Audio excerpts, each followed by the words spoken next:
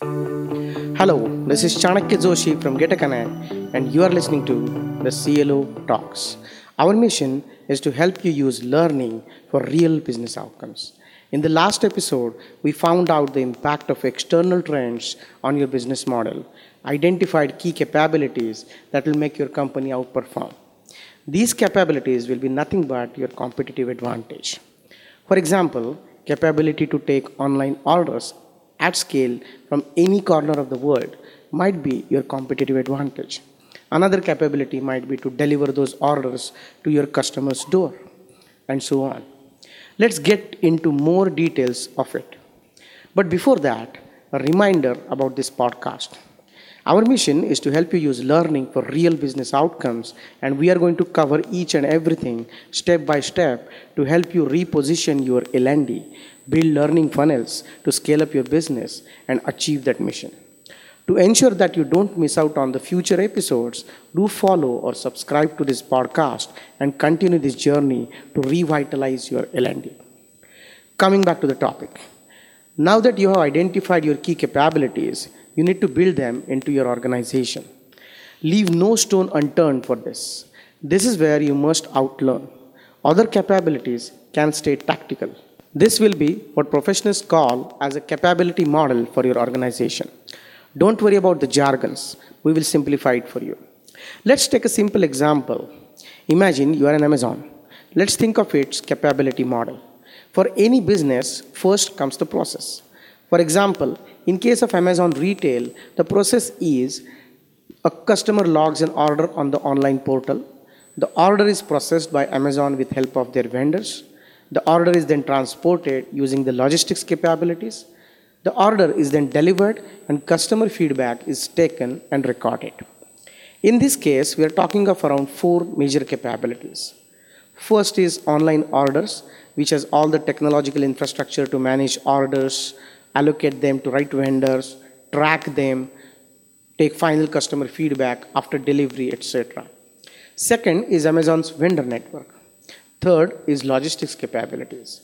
Fourth is enablers. For example, Amazon employees, their payrolls, etc. Each capability might have multiple small capabilities.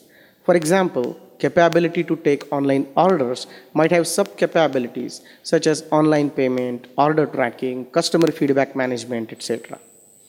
Now, let's come back to the main point, competitive advantage. Find out which capabilities are going to be your competitive advantage. Leave no stone unturned for this. This is where you must outlearn. Other capabilities can stay tactical. Let's see how we can map this to the Amazon example. Amazon might decide that they want their customer service as their major competitive advantage. Now, the capability of online portal is going to help them a great deal here because it has all the data about customers. Hence, Amazon identifies their online portal as extremely critical for their business. This is their core capability. They might decide that they want to manage this on their own. Whereas, there is another capability such as logistics. It is important for the business, but Amazon doesn't have that capability in-house.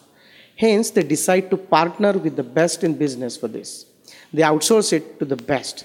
But still, this is their important capability, hence they want to track it properly. On the other hand, there are some non-core capabilities such as payroll processing of their employees. They are not so important for business, but are needed to run it. Amazon can easily outsource it. Capability model is nothing but finding out capabilities and sub-capabilities and mapping all of them to the different business processes. For example, Amazon has two verticals, say Amazon Retail and Amazon Web Services, popularly known as AWS. The business processes for Amazon Retail are different than the same for AWS. But some of the capabilities can be common. For example, payroll management of their employees or server management of both Amazon Retail as well as AWS. They can be common. The point here is the capabilities can be built in a modular way so that any capability can be used for multiple internal processes to deliver your products or services to multiple category of customers. For example, Amazon can use the same server management capability for their retail business as well as their own AWS. In fact, they went one step ahead in this.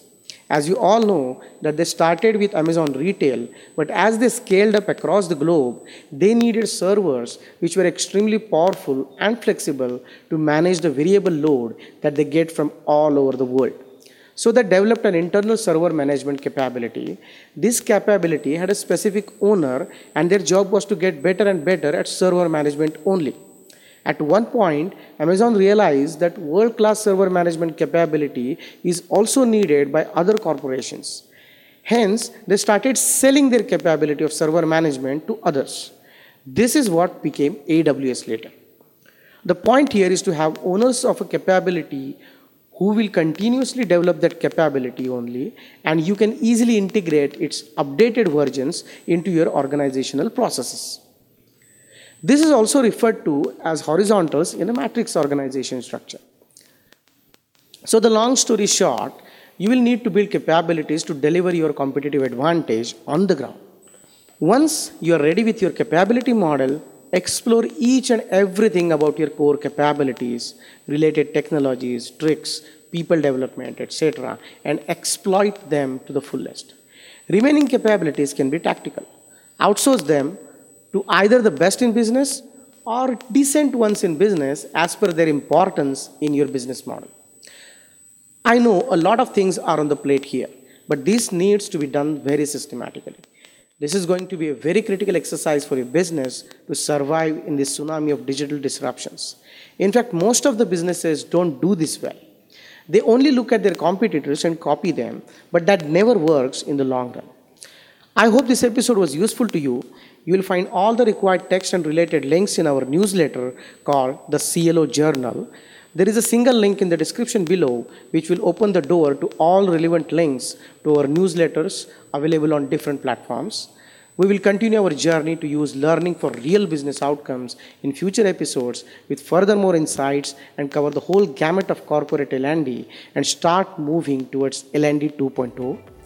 Thank you for listening, and see you in the next episode where we will take this capability model further and do something that can make your company a great company. Till then, outlearn and think of how you can reposition your L&D like